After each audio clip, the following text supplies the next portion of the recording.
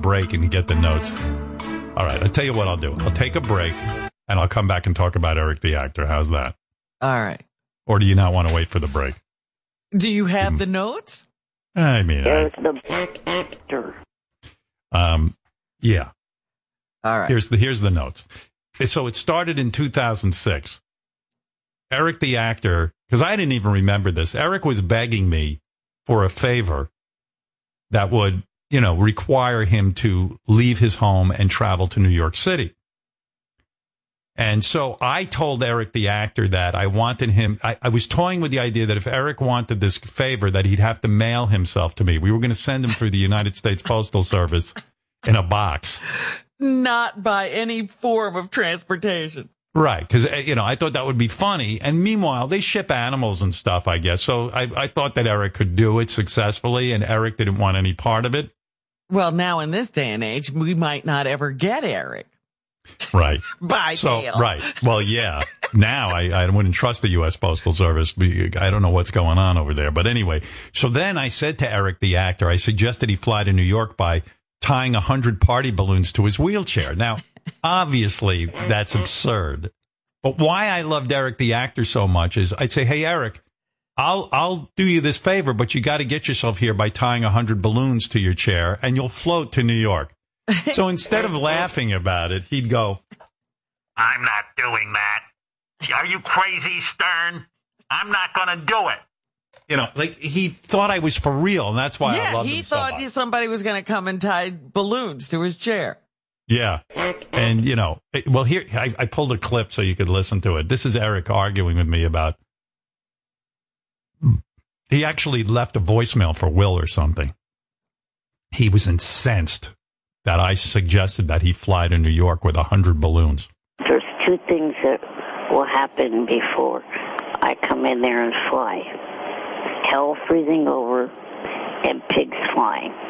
There's not a damn shot in hell that I'm going to subject myself to that shit for that big-nosed asshole of a boss of yours. Nope. Not going to do it. Yeah, Eric was afraid that he'd get sucked into the engine of a 747 if a plane flew by. He took me for real. I'm making jokes. I go, Eric, you know what? If you're going to come to New York, you got to fly here with balloons. And he was like, are you crazy? I could get killed doing that. And then at some point I was negotiating with him. I said, Eric, how about you just come in the studio and I'll tie the balloons to you and you'll float around the studio. And then once you feel safe, I'll open the window and you can fly out. And it was the greatest ongoing shtick. Whenever he wanted something, I said, Eric, you got to fly with balloons.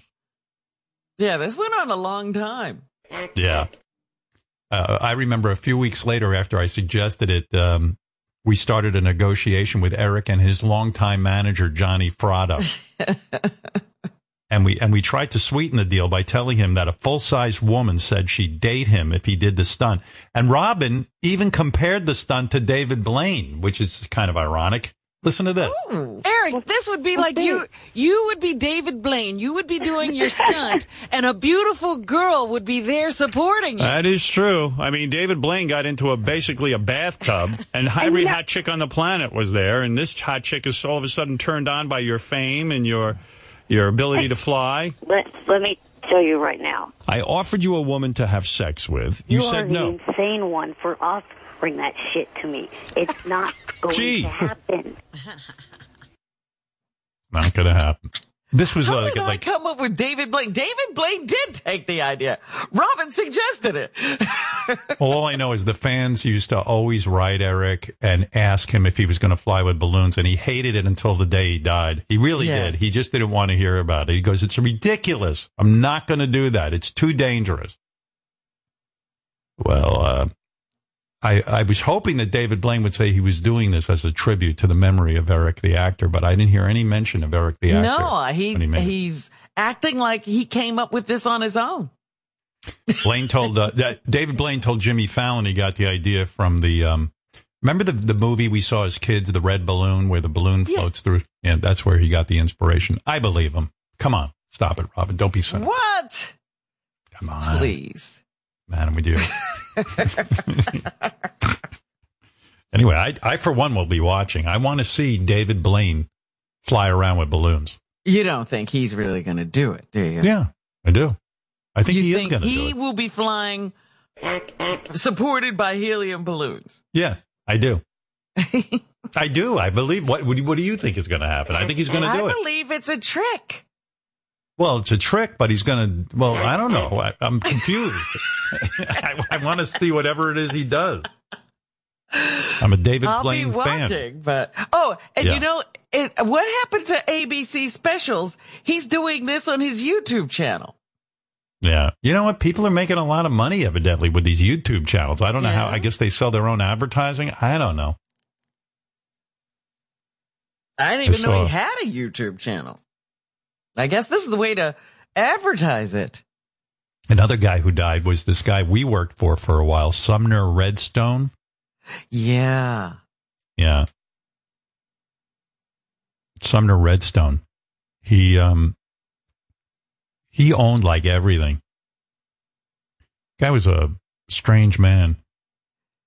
He would, you know, like you just do you assume think the money made him strange? I don't know. I think he was strange, and I think he actually ended up making money because he was strange. He was one of these guys who just kind of rolled with it. Like, I'm trying to remember his whole trajectory, but Sumner Redstone. His father had some drive-in theaters. That's how it started. And the father, by the way, the father's name was like, let's see, I got an obituary here. Let me find it. Here it is. Yeah, remind me to talk about Alex Jones this morning. He's up to some funny shit. Yeah? Yeah. Here. Hold on. I got to find it. I lost it. I had the Sumner Redstone obituary, but I don't see it now. Oh, no. I don't know where is it under the Eric the Actor? Here it is. I found it. Yeah. So he was 97 years old. He died. And yeah. The family name was Rothstein, but it was too Jewy. Changed it to Redstone? The father changed it to Redstone because it was too Jewy. You know, for those of you who think Jews get to own the world, no. In fact, if you wanted a job back then, you changed your name so no one would know you were Jewish because you couldn't get hired. But anyway, they changed it to Redstone. And, you know, Sumner Redstone sounds like a blue blood aristocrat. What a name. I thought he was a wasp. Yeah, but we work for this guy, and he's one of these guys who went to Harvard Law School. He became, you know, he was a very bright guy, and he figured out how to turn his father's drive-in theaters into this huge media company. He owned, at one point, he was worth, the companies he owned all in were worth $80 billion. Yeah. $80 billion. And from the drive-in theaters, he actually parlayed it into owning Paramount Pictures. He owned like everything. He owned MTV, CBS, Infinity Broadcasting. That's how we ended up working for him. CBS and Infinity Broadcasting. You know, and he was, I mean, huge successes beyond what he became. I mean, to own all those things and to be that successful, own Simon and Schuster. The big blunder was Blockbuster Video. He bought that, right? But, you know, and that kind of tanked. But he owned a bunch of cable channels: Comedy Central, Nickelodeon, MTV. I mentioned. So the guy was super rich and super successful, and we worked for him, but we didn't like get to meet him and stuff because radio was just like a pimple on his ass. He didn't even give a fuck about it. You never met him? I met him in a restaurant one night. Right. But it was after we worked for him. No, I was never like, I never got brought up to his office to say hello to him or something like that. I was considered small change, pocket change to him. I met him once or twice at a tennis match. Yeah. I met him at a restaurant. I used to go, CBS had a box and they used to they were the ones that showed the U.S. Open. So I used to go out there every year and he'd show up a couple of times and he said hello. Oh, he did? Yeah. He probably, it's like the president. They brief him, you know, who's in the room. Right, you know, right. Hello, Robin. And like, you know, you looked at this guy and you go, wow, you know, sophisticated old guy. But then you'd hear stories like, I don't know if this was true or what, but he at one point was with a hooker in a hotel or something, and then the hotel caught on fire, and he had to hang with one hand holding onto a ledge. This is how he lived. He would have died. Everyone died or something in the hotel, and he got burns all over, like 80% of his body. But when the fire department found him, he was like hanging outside. Still hanging there. It's still hanging there. But was it a hooker? I mean, I had heard this. I don't know if it's true. I don't know the full story. You know the story, Gary? Because I don't. Yeah, I mean, I've heard the story, and I've heard that there was something like that going on, but no one's ever been able to really prove that. The story that I heard about him later in life was when he was way older, maybe like 3 or 4 years ago. He had these 2 women living with him, and like the right side of his body was like paralyzed. And in order to get on top of them for sex, he would take his right arm and swing it as hard as he could so he could roll over on them. I was like, there's a guy who really wants to get laid. And then I remember like his daughter, sometimes he hated his daughter and sometimes he liked her, but then she ended up running. She ended up with all the shares of the company. I don't know what was going on. I read a great story. So basically what happened was Sumner took in these 2 women, and they were pretty sure he was going to marry one of them, and they had worked it out that they were going to, get all the money. And they were in the house and everything. And Sumner's daughter, she got in there. I was reading this article, like she connected with the housekeeper and a couple other people. She ended up getting this woman's text messages and saw that this woman was texting her boyfriend, basically saying like, hey, we're very close to getting all the money. She got some sort of court order, and the housekeeper told her when the women were out of the house. She got the locks changed. Wow. She got those women out, and she got everything back. Good for her. Yeah, there were a few, remember he was on a plane once and he was, offering women, the stewardesses or the flight attendants money to just touch him or do anything. And that's when you know you're really gross. I've got a lot of money, and here's some money if you touch me. Well, I ran into him in a restaurant.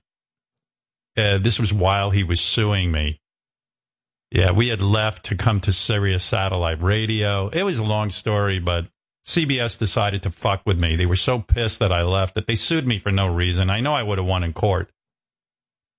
They said somehow I damaged them. There were no damages. They were doing just fine. That I went on the radio and talked about Sirius, but I had their permission to do it. But they said they didn't care. They were just suing me to do a nuisance lawsuit. They were angry, yeah. Yeah. And so Les Moonves decided, he came up with this plan with his henchmen. And he and I told you, I even went into Les's office and cried. I was like, Les, come on, dude. I just felt very betrayed. I'd done a pretty good job for that company, and I was just like, you guys are going to fuck me up now, and I got to go hire lawyers, and I got to fight CBS. Are you fucking high? I mean, dude, come on. What, give me, yeah, I was crying like that. I welled up and I started crying. I was so embarrassed. But I was really pissed. I mean, I was like, shit, this is going to cost me a fortune. I'm going to have to go to court. I'm going to have to fight this shit. But I came up with a devious plan to beat that lawsuit. I fucked with that asshole Les Moonves so bad. He knew what was in store for him. I got word to him what was going to go down. Well, you did it on CBS. Yeah. No, I got word to him. I had a 3-point plan, and the third part was the worst. Right, so, but you did go on CBS and talk about it on his own network. I went on Letterman. Yeah, and he had decided he had enough, so he settled out the lawsuit real quick.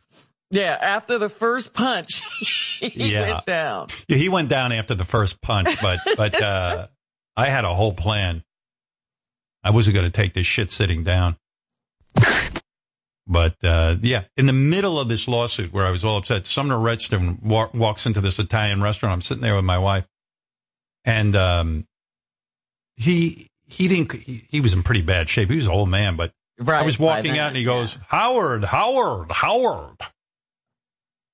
I go, hey, dude. And he goes, just saying hello. I'm wishing you lots of success with your new venture at Sirius Satellite Radio.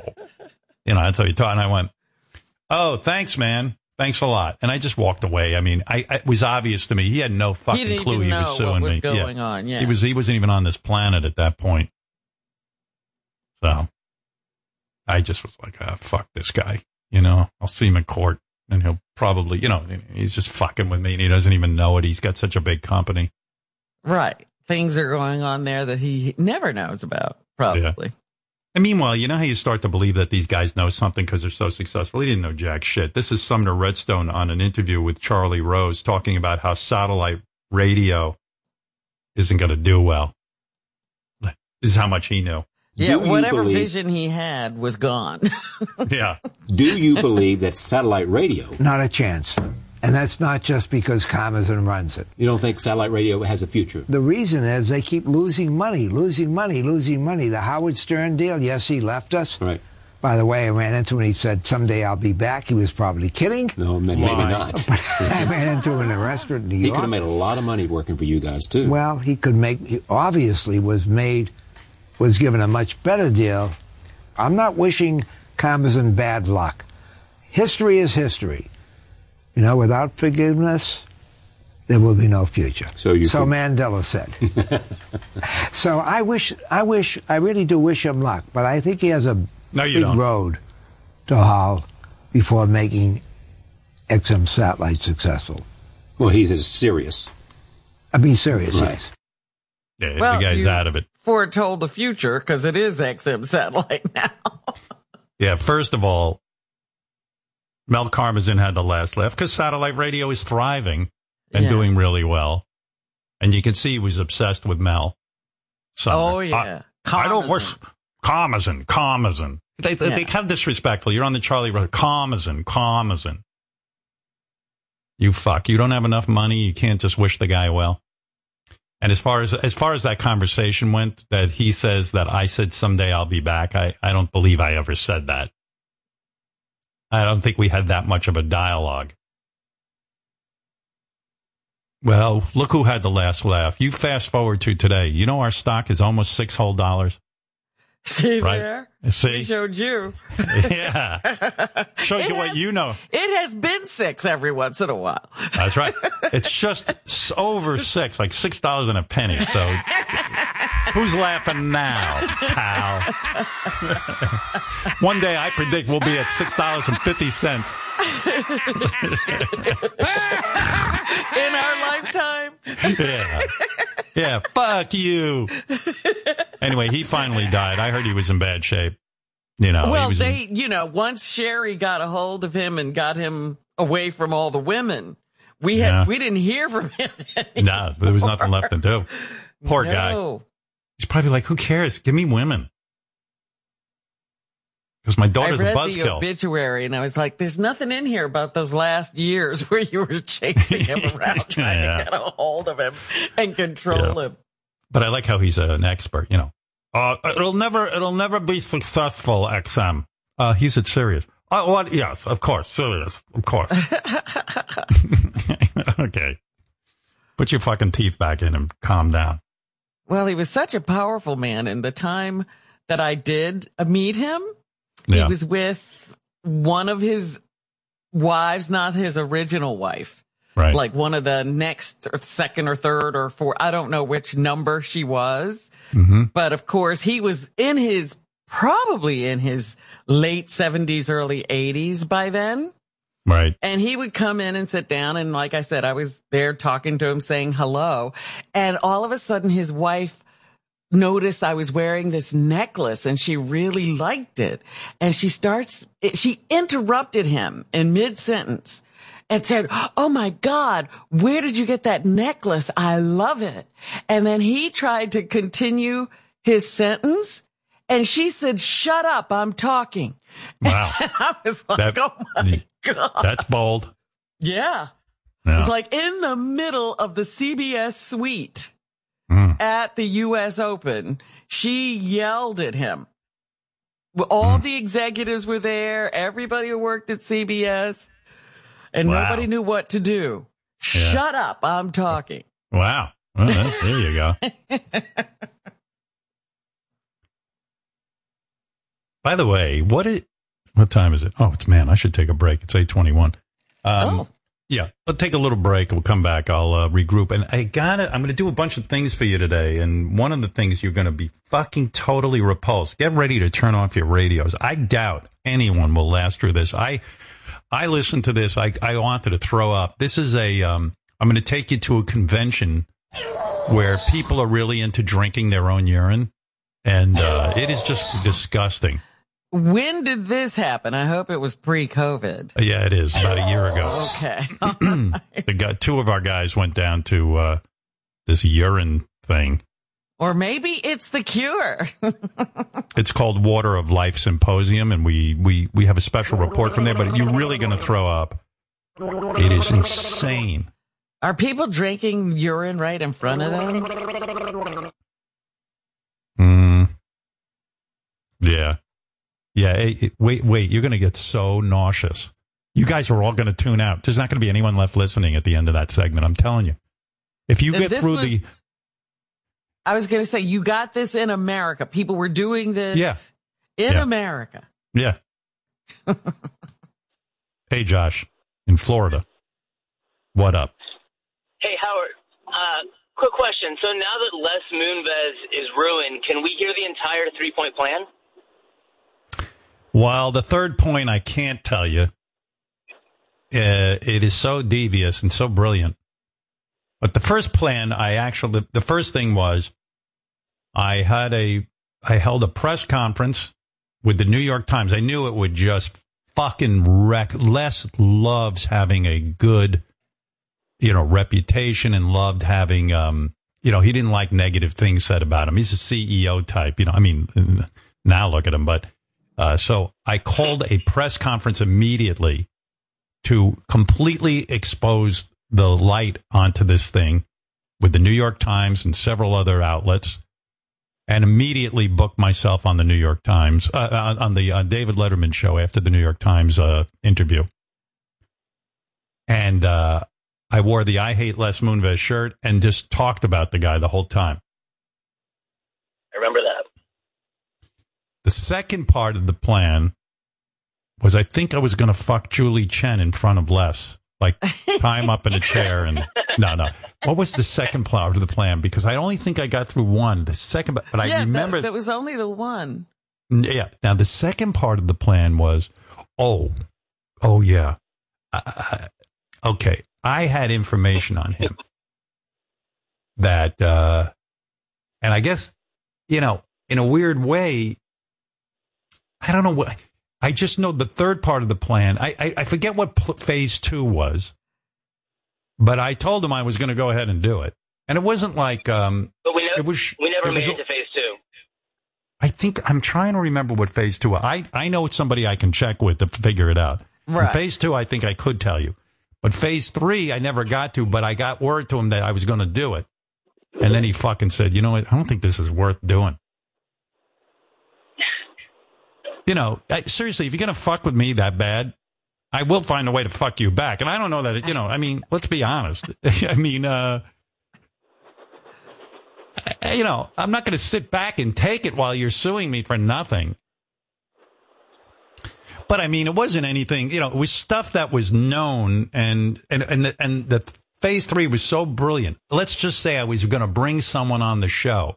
Remember the scene in The Godfather? When they go. That's right. Yeah, I probably told you about this. Yeah. I had already spoken with this person who was going to come on the air and just talk about it.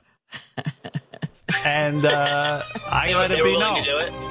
And that's when the whole lawsuit was over. He's just like, yeah, okay. Yeah. It was a scene right out of The Godfather. But the best part is he had to negotiate his way out of his own lawsuit.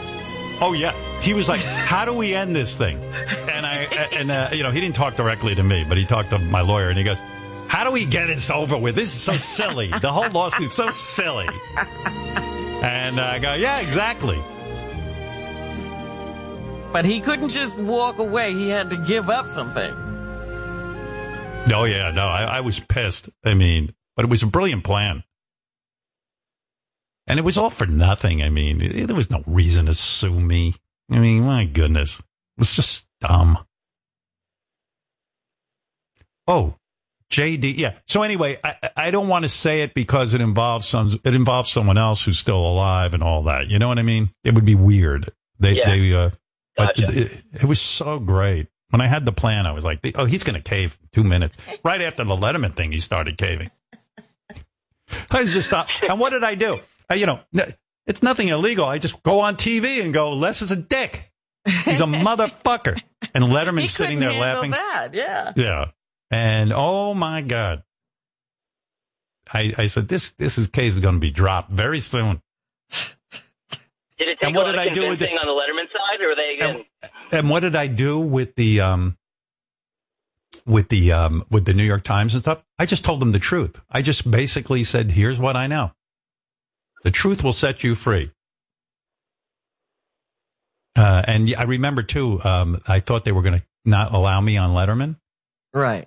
But Letterman was great. It was like, no, we're having you on. So great. He loved it. He loved it. He loved it. Letterman loved me sitting there bashing his boss. Letterman was beside himself with glee. He couldn't stop laughing. He was having such a great time. And Les was between a rock and a hard place because he was like, if I cancel Howard coming on, Letterman's going to be all outraged and it's going to become a bigger story. So I'll just, I'm sure it won't be that bad. And then it was that bad. My whole appearance was that. Oh, JD found tape of Sonny Fox. You want to hear what he said? Fox? Yeah. Sonny Fox. There you go. You hear this guy. 6:19. Time to get up, get moving. Here's Prince for you. See, he has a deep voice. Yeah, but he's like this. His nose is clogged. Doesn't matter. When you're one of those deep voice guys, the world is your oyster in radio. It's 6:19. Yeah, they love it. Here with Sonny Fox. Good morning there. 6:23 a.m. 6:23. Thank you, Mr. Clark. Over the new music playouts. That's what you're on right now. Y100 tonight, 8 o'clock. You vote for your favorite song and pick the one that'll be hits. Well, we hope you do anyway. Yeah, I remember guys who sound like that. I said, "How am I going to get on radio if I don't sound anything like these guys?" And I got to figure out how to get on the radio, and I don't know how it's going to happen because I'd walk into the radio station and go, hello, like I try to sound like, I go, hello, my name is Howard Stern. I'd like to drop off a tape. And they go, what's wrong? You sound like Mr. Clock. Yeah, I'd be like, I was right out of college and my voice was like this because I was nervous all the time. And I remember walking into these radio stations and I'd be like, hello. Howard, I'm like high pitch Eric trying to force his voice down. I'm going, right. Excuse me, is Mr. Sonny Fox here? I would like to apply for a radio position. What's wrong with you, dude? Nothing. See, this guy had a voice. Been pretty good so far. It's partly cloudy for a forecast today. High 75. Not a bad day at all. 66 tomorrow. That's why my dad would tell me, you can't go into radio. He goes, you don't have a voice like these guys. He would tell me. My dad would tell me. He says, I hear guys on the radio. You don't sound anything like the radio. I would go to these radio stations. And even the guys, when I would go try to get a job in Maine or in some Alaska, they all sounded like this. You know what I mean? And I was like, they still all had timbre. Yeah. Where do you go to get a radio job if you don't sound like this? I found nobody who ever sounded like you ever thought of going into radio. Yeah, and this guy probably didn't have to go to college. Right out of high school, he probably got, you go, hello, I like a job in radio. Well, here, open up the fucking door. You sound like a radio guy. Read this commercial. Yeah. Me, I'd walk in. Oh, hello. I'm trying to get a job in radio. They'd be like, you sound like a kid trying to buy alcohol. Is this a phony phone call? Yeah. I found a radio station that would hire me. They paid $4 an hour. $4. Was it 4 or 6? I don't know what it was. I don't know. I think it was $4. $4. I know I made $96 a week being on the radio. $96 a week. And they still took taxes. The government took money Uncle out of it. Sam is amazing.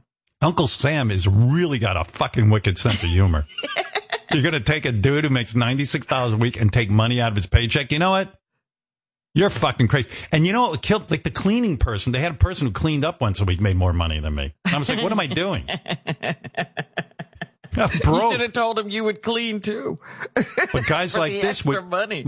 my father would even yell at me. He goes, the people on the person who just graduated high school could get a job faster than you. Even if the man who delivers the mail has a deep voice, he can get a job. You do not have a voice like that. So, Miami 67 at Y100. Oh, that is deep. Y100. And I would even, I went to a teacher who was supposed to teach me how to have a deep voice. How to lower your voice? Yeah, her name was Betty Ann Leesburg. She taught elocution and voice, and she did the Arthur Lesack technique, which is supposed to loosen up your voice. And she had me doing the.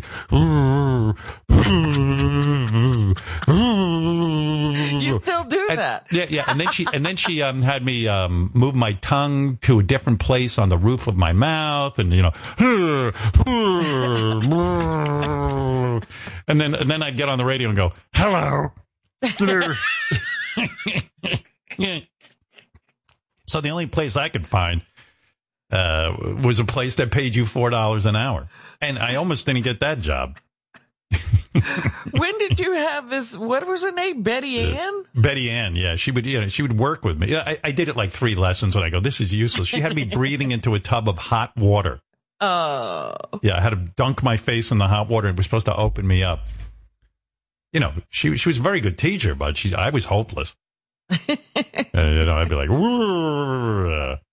And then when I go visit these radio stations, everybody sounded like this. Everyone good. Yo, little brother. That's Nolan Thomas there. Yo, little brother. Yo, little brother. Oh, yo, little brother. 639 with Sunny Fox. Issue 639.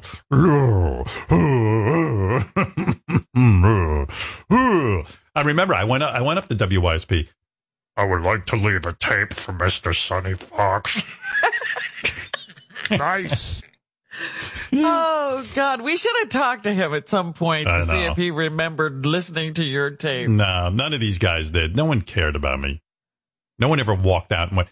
I remember Tony Berardini, who was the program director at WBCN, which is one of the biggest rock stations in the world. I walk in there with my tape, my college tape, and I go, excuse me, I don't have an appointment, but if Mr. Berardini, I go, I don't have an appointment, but is Mr. Berardini here? I would like to talk to him.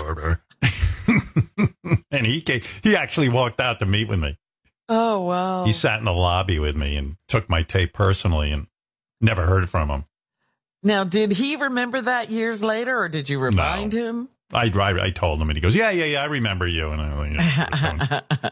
and the other guy, Clark Schmidt, who ran WCOZ in Boston, he came out into the lobby. Hello, Mr. Schmidt.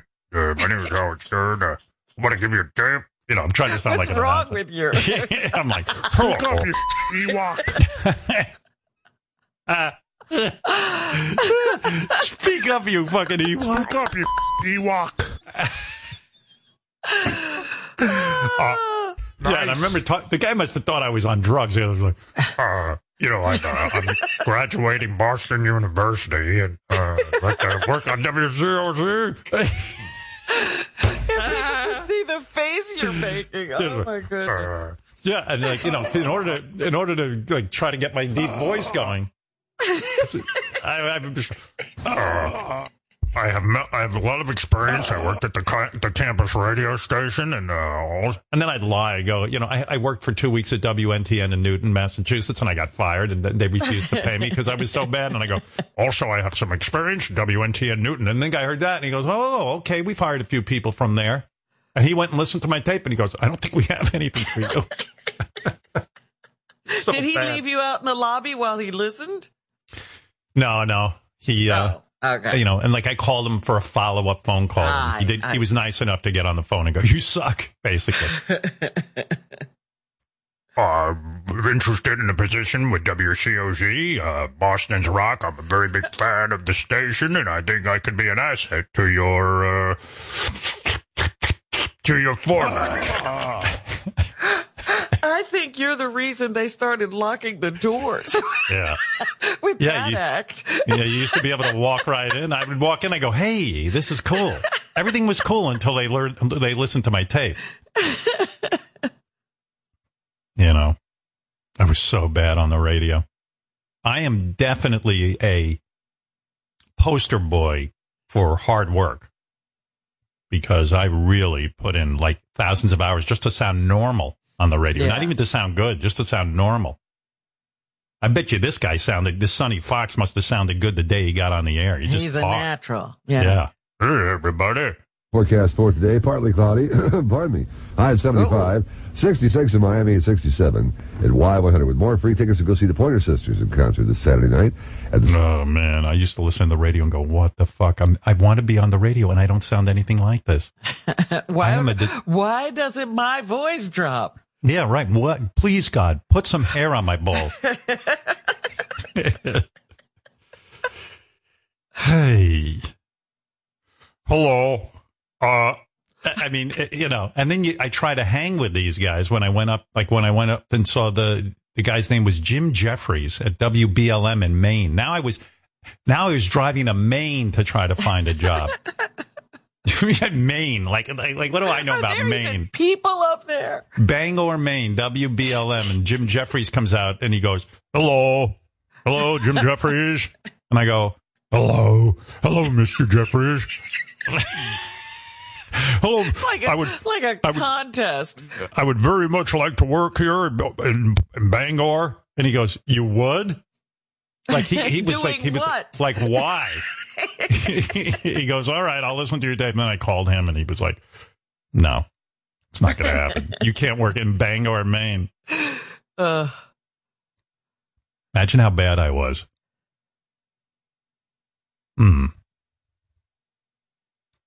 Oh, whatever. No, you couldn't get away with, "Oh, hello, Mr. Clock." Oh, hello, Mr. Clock. 6:19. Time to get up, get moving. Here's Prince for you.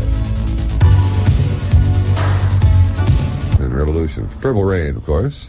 Here with Sonny Fox. Good morning there. It's 6:23 a.m. 6:23. Thank you, Mr. Clock. Home of the new music playouts. That's what you're on right now. Y100. Yeah, Mr. Clock was better on the air than I was. But anyway, that guy Sonny Fox died, and made me remember my early radio days of trying to get a job. And I never met the guy, but I always wanted I prayed he would somehow think I had talent and would hire me, but, you know, wasn't in the cards. But he worked at XM, and I didn't know that. Sirius XM, and I didn't know that. I would have said hello to him. Must not have been here. It's probably down in Miami he was broadcasting from. I don't know. I don't know what he was doing, but I guess they're having a funeral. I think Mr. Clock is going to be at the funeral. There's word that he might throw himself in the car. Mr. Clock's still around? Mr. Clock is still working, actually. He was working with Cousin Brucey. That's another weird radio story. What? Did you see this? Cousin Brucey was working here, you know, at Sirius XM. Yeah. He just left because he's going to go do, he's 84 years old. Imagine this. If I'm still doing this at 84, there's something wrong. I hope I live to 84. But this guy, Sonny Fox, died at 73. I mean, you know, it's crazy. And Cousin Brucey, I don't know. I'm guessing. Again, I have no inside information. I haven't talked to anyone, but I'm just guessing probably when we first got here and satellite radio was just in its birth, some genius must have said, "Hey, we better get Cousin Brucey because he represents, you know, 60s and 70s and 50s music and, you know, gives us some credibility." Right. So they probably hired him at way too much money. So Brucey at 84 already, you know, Cousin Brucey's a dance party at 84. He's not dancing. Again, I'm guessing. But he probably went to Sirius and said, "Hey, you know, where's my new contract?" Yeah, it's time to re-up. Like, re-up? When are you going to leave?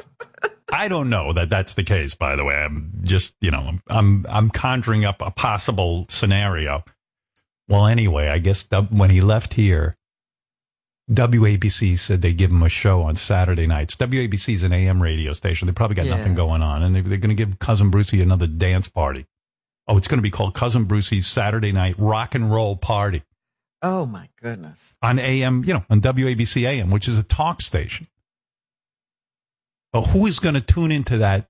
I mean, I don't even know what is going on over there, but they hired Cousin Brucey, and I like Cousin Brucey's a nice guy. I wish him well, but they interviewed him. They said, well, why are you going to WABC? He goes, I miss it. I miss being on the radio. I miss being on AM radio. And I miss doing the commercials. He misses radio. He misses the commercials. Yeah, he wants to do commercials. Oh, my goodness. That's what he said. How's he going to do commercials? Who's buying?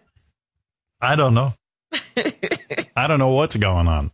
I swear the quote was, I wish I had it. What time on a Saturday night are they playing this? I don't know. He says he looks forward to getting back to delivering commercials, which he didn't have to do at Sirius. Like I don't know one radio guy who enjoys doing commercials. Right. Nobody ever left a station because they couldn't do commercials. It's like playing football because you like concussions. You know what I mean? It's like you miss reading the commercials. I guess maybe it's a knock against satellite. How are you going to knock satellite? Yeah, they're so crummy over there. They don't play any commercials. It's not fun. This is all people wanted, to stop having to do commercials and interrupt them speaking. Yeah. Well, anyway, so he left our company and he's going to WABC at 84. Hey, God bless him. I wish him luck. Never did anything bad to me. Got the biggest fucking cock, according to Richard. Really? Richard saw it? Yeah, well, that's Richard's move. When we used to work in a building with other people, Richard would, if he saw a famous person, he would go to the urinal and take a peek and see what's doing in their pants. Is he subtle or does he get caught doing this? Howard, we were discussing this the other day, and there's partitions. So is Richard like leering over a partition? We couldn't figure out how he saw Cousin Brucey's dick. He's absolutely leering. And guys with big dicks anyway like you to see it. It's a complete hoax that they don't enjoy that. They love it. What happened, Richard, if you can give us the blow-by-blow? Well, I wasn't exactly leering. Brucey was next to me at the urinal. I just saw out of the corner of my eye when did he walk over? Were you peeing and he walked over, or did you walk over next to him? I walked over next to him. Yeah, exactly. That would creep me the fuck out because I got a small dick. And I'd be like, you know what? There's like 10 fucking urinals here. This asshole's right next to me. That's when I freeze up. I can't pee if that happens. I mean, it probably was in the back of my mind. Well, maybe I'll get to see a famous wiener. And so what happened is, like, he's done. And all of a sudden I see him shaking his arm like real hard. Like vigorous. He's doing a lasso, doing a whip. And he's whipping his dick because it's so big. I'm like, man, look at Brucey. Look at that piece of meat. Yeah. Did you see it for real or just his arm motion? Mostly his arm motion. I didn't want to look over because he's nice too. He was talking to me while he's doing it. Oh my. So I didn't want to just be a total creep and look over, but out of the corner of my eye, I saw him whipping this big dick. How many cocks have you seen in that Sirius bathroom? I mean, you're pretty into it. See, everyone goes to me, I'm what they call pee shy. I know why I'm pee shy because I don't have a big dick. And I literally press my entire body into the urinal if I have to be forced to use one because I just don't want anyone seeing. So I end up peeing all over my pants. And it's embarrassing. And it's like, because my dick barely gets out of my fly. I got nothing to shake. Like, I got to hold it with 2 fingers. My thumb and my forefinger. Oh, and I just hold the head. If I saw you at a urinal, I would totally go next to you. Exactly. To check you out. That's why I like quarantine. No one sees my dick. You never use a stall though? What about going into a stall? Even in a stall, I'm nervous. Like I can't pee in public, and it's horrible. Like I try to push, and it just doesn't happen. If you're in there alone, you can go. Kind of. maybe if I sit down, but standing, it's just, I get very nervous around people. I never could pee. Even like when my dad would take me into the city, well, my parents would take me in and they'd tell me, I'd be squirming in my seat because I had to pee so bad. And then he'd go in the men's room and pee. And my father would whip his cock out, like in some of those, the old days, they used to have these like bathtubs you'd piss into in a men's room. My old man. Like baseball stadiums, they have those big troughs. Yeah. Yeah, my dad has a pretty big cock. I've seen it a bunch of times, and it's like, man, he's like such a man. And then like I'd be like, he goes, "What's wrong with you? Why don't you pee?" And I'd be like, I can't. And the whole ride home, I'd be squirming in my seat. Oh, I took you to a men's room and you should have peed. It was just horrible. And like, people used to say to me, why are you nervous? No one's looking at your cock. Meanwhile, there's Richard looking at Cousin Brucey's cock. Richard's right next to you. Yeah, exactly. So it's true. Guys do look. There are guys who do look. I'm dying to see your cock, Howard. I've seen Fuck your pubes. You. You've shown How me do you see your pubes? Well, those I'll show you. Me. Yeah, I'll show you my Really? pubes. When did I show you my Somebody pubes? was wondering if Howard had gray pubes. And I you don't. showed me that they're dark black. Yeah. Yeah. But why are you mad that I want to? I think you're hung, and I think you're just making this up. No. I'm not lying. I don't lie. I got no cock. I'm telling you, I got nothing. I'm not packing shit. I bone up pretty good. It's crazy for having You're a little grower, nubbin. not a shower. Well, I have a nubbin, and then all of a sudden I can pull 6 inches out with a big then boner. show me hard. Show me you hard. I don't want to show it to you. I don't Why want. is he going to show it to you hard? Yeah, I don't want you to see it. I show it to my wife.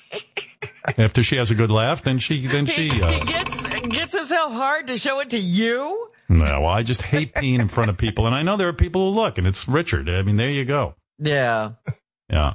Mm-hmm. Well, it's That hard proves not it. to look when he's swinging it around like it's a big rope. Yeah. But anyway, so Cousin Brucey's he's He excited. was a really sweet guy, too. Really always nice and serious. Yeah, cousin. It's your old friend, Cousin Bruce here. I miss reading commercials. 84, he still wants to be on WABC AM. God bless him. I got to get out. By 84? Fuck. He loves it. He loves spinning records. That's it. There aren't even any records anymore. Yeah, I know. I don't know how he's going to do it. Maybe he just pre-records it. I don't know what he does, but you know what? I remember I saw him in the hall one time, and he grabbed me, and like we did like a picture, and we had like a fake fight. Like he put his fist up to me, and I was like, oh, this is really lame. Like he's my enemy, and I'm like, no offense, you're kind of like not in my league, but all right, well, I'll go along with it. You know, I mean, it's fine. I like the picture. You know, it's Brucey making a face, and he's got his fist up, and I got my fist up. I don't even think I put my fist up. Don't you miss that, getting accosted by people when you walk in the lobby? It's Let serious. me tell you, I don't like that we have a pandemic, but I got to tell you, there's a couple of pluses, and one of them is not having a dude that fucking running the gauntlet of for the worst people are famous people. I'd go into that Sirius XM lobby, and I'm leaving my studio, and God bless me, I don't give a fuck if you're famous. I don't even want to talk to you if you're famous. Famous people think you want to talk to them. They don't get it.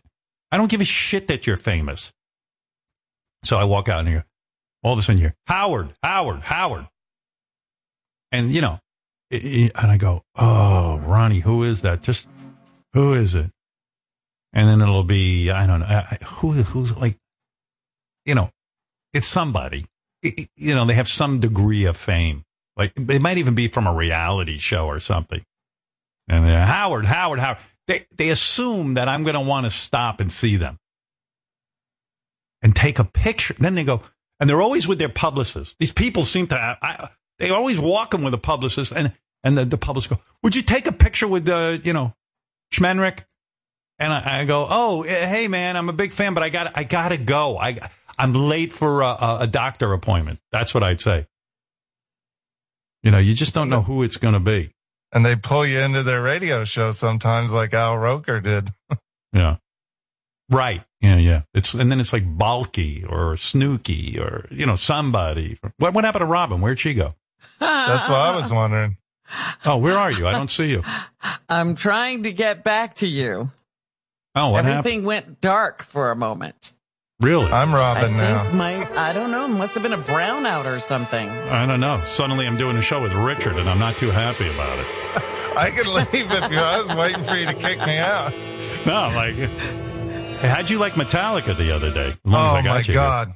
That was incredible. And again, the sound engineers that Sirius has, I was listening to it again, because, when we listen here, it's over Zoom. And so I wanted to hear what it sounded like over the air. It was incredible. It sounded like one of their albums. That was good. Amazing. Oh, and their stories.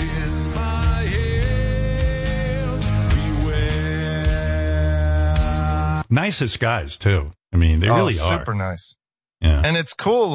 In a lot of interviews, James doesn't really talk much in interviews, and you were able to get a lot out of James, which was awesome. And Kirk had some good stories too, and Kirk too. Yeah. All the boys. Yeah, everybody was chiming in. Yeah, it was just nice. That was a lot of fun. I like those guys so much. Yeah, it was great to have a band and live music back. Yeah, felt a little bit like old times, right? Mm-hmm. Yeah. Yeah. Lars's drums were so massive sounding. They just sounded great. Yeah. What kind of drums does he play? Is there something to that, like a certain type of kit that you should have? Well, from what I've heard, he plays Tama, but I think in the studio, he used the same kick drum, I think, on the album And Justice for All that he did, the Black album. I think it was a Gretsch kick drum, like an older drum, but a lot of people use Gretsch drums in the studio. They just sound real natural and they're great for the studio. So I think in the studio he uses Gretsch. I'm not sure. Because that's what I was asking James. I go, James, does it matter what guitar you play? And he said, yeah. I mean, I can get different sounds out of different guitars, and I love talking to musicians. Anyway. And his sticks, Lars's sticks are crazy. They're not, as far as I know, they're not wood sticks. They're like metal, but surrounded in hard plastic. And, really? And just the sound he gets. Yeah. When he hits the drums, it's awesome. Yeah. Yeah. I noticed the sticks look different. They didn't look like wood. Yeah. They're black, like black sticks with a kind of a metal rod in the middle of them. Richard's thing just went kablooey. Say something. That's not me. I'm muted. I think that's Robin. I think that might be me. Cool. Because I just, oh dear. I'm trying to get back to you. Hi. She sounds like Mr. Clock. What's a good song with echo? I could do it. Is there anybody in there? Is that better? Is there anybody in? Oh, it's gone.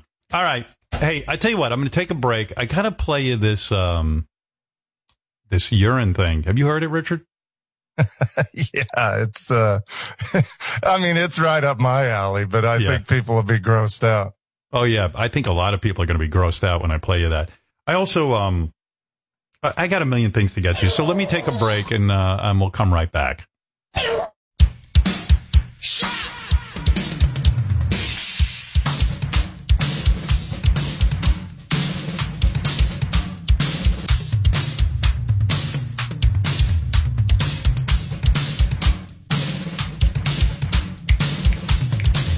Coming at ya, Sonny Fox. Remember this song, Big Country? In a Big Country? I love this song. What happened to these guys? What, one hit? That's it? They were good. The song was good. Yeah, you thought there was going to be more. Yeah, right? And then I think they had a follow-up song, and it sounded exactly like this. But this was a good song.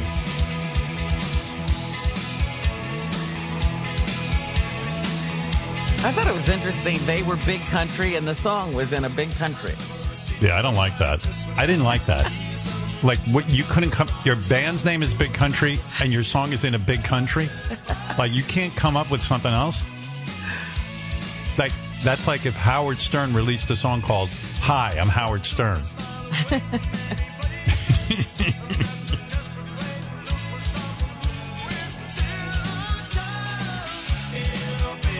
It's like if the Beatles' first song was, look, there's a beetle. Or something, or Beatles are bugs. Like if Metallica had a song called We're Metallica. Bullshit.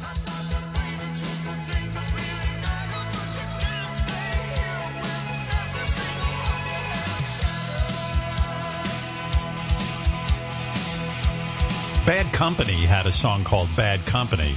But yeah. They had a bunch of other hits, so they get forgiven for that. But Howard, I remember hearing like Alice and Steele, because the name of the album was Bad Company. So she would go like, here's Bad Company by Bad Company off the album Bad Company. Yeah, I've done that rap. Here's what it sounded like. This is Howard Stern, and here's Bad Company with Bad Company from Bad Company. And then they'd lock me back up in the mental institution because that's what I did for a living. The Monkees did Hey Hey We're the Monkees, but that was a TV show and they got forgiven for that. But I thought, yeah. 47 degrees here at WNBC. Bad Company, Bad Company, Bad Company. Cool. Hit the post. Oh, fuck yeah. Hit the post. You just don't know what I'm talking about. Who cares? Most of these guys on radio don't care if you know what they're talking about or not, as long as they sound good. Yeah. 2 minutes past 9, 9:02. I've seen a lot of guys do that. They give you the time two different ways. One time on the air, Robin can attest this, I gave the time three different ways. Very few people could do that. It was like 2 minutes past 9, 9:02. 2 past the hour. Thank you. Who says I can't be professional? 9. What time is it, Mr. Clock? 9. Right. There's my Mr. Clock. 9. Yeah. 9. Thank you, Mr. Clock. 9. Anyway, yes, Mr. Clock. We know. It's 9. 9. Yes, I heard that. 9. 9. Mr. Clock is broken. Yeah, a lot of people wrote us about Metallica. They liked that from last week. A lot of people like Sal. People loved when Sal came on the air and once again gave us a grammatical gaffe. Oh. Rush and roulette. Say, what? Yeah, what did Sal do last week? I forgot about Rush and roulette. I played that for my wife, and she said to me, he's kidding, right? I go, no. He thinks it's Rush and roulette. Yeah, I was telling some friends about that. They were dying laughing. They couldn't believe it. Sal is hilarious. Whatever they pay him, it's not enough. He is truly the gift that keeps on giving. I literally laughed out loud at Sal's Rush and roulette fuck up. I wonder if he would say open sesame or open sesame.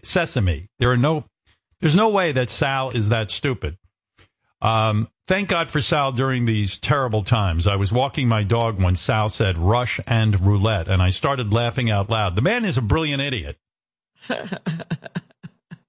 And people love Sal's latest coronavirus pizza prank call. Bravo, Sal. That pizza prank call made me cry with laughter during the show on Wednesday. Holy hell. You guys are on a roll. Damn right we are. Sal's latest prank call was hilarious. He's always entertaining. I can't wait for the next phony phone-a-thon. Sal's coronavirus pizza prank call was the greatest. I haven't laughed that hard in a long time. What a talent. What a talent. You know, he does come through. He does come through. The boy has a gift for annoying people, and he uses it well. Yes, Gary. I got such a great email from a friend the other night. He said that he was hanging out with his 16-year-old kids, the whole group of kids, and they recently discovered the show. So they were asking him about Beetlejuice and Gary the Conqueror. And then he put this line in here. He goes, the one funny question was, and I'm totally 200% serious, the kids asked, is Sal really that stupid? They all think it's a bit. I said, no, Sal is Sal. Yeah, no, there's no, you can't write that stuff. You can't like program Sal today, go Sal on the air. Sal does not act. No, he's not an actor. You couldn't write Rush and Roulette. It's just no way. The best part of that whole thing to me was how you broke it down to teach him what he was doing wrong. It was just brilliant. Well, he loves to be taught. He loves to learn. He does. It was so funny when he said, you kept having him say it. He goes, I'm beginning to think there's something wrong. Right. Sal, but he had no idea what it was. No, he was just, I don't know what's going on. And I know I'm being an idiot, but I don't know why. Don't know much about history. 50s, I would say Vietnam War. Don't know much biology. I am a turtle. Don't know much about a science book. Protons? Oh boy. Don't know much about the French art. Where is the Eiffel Tower?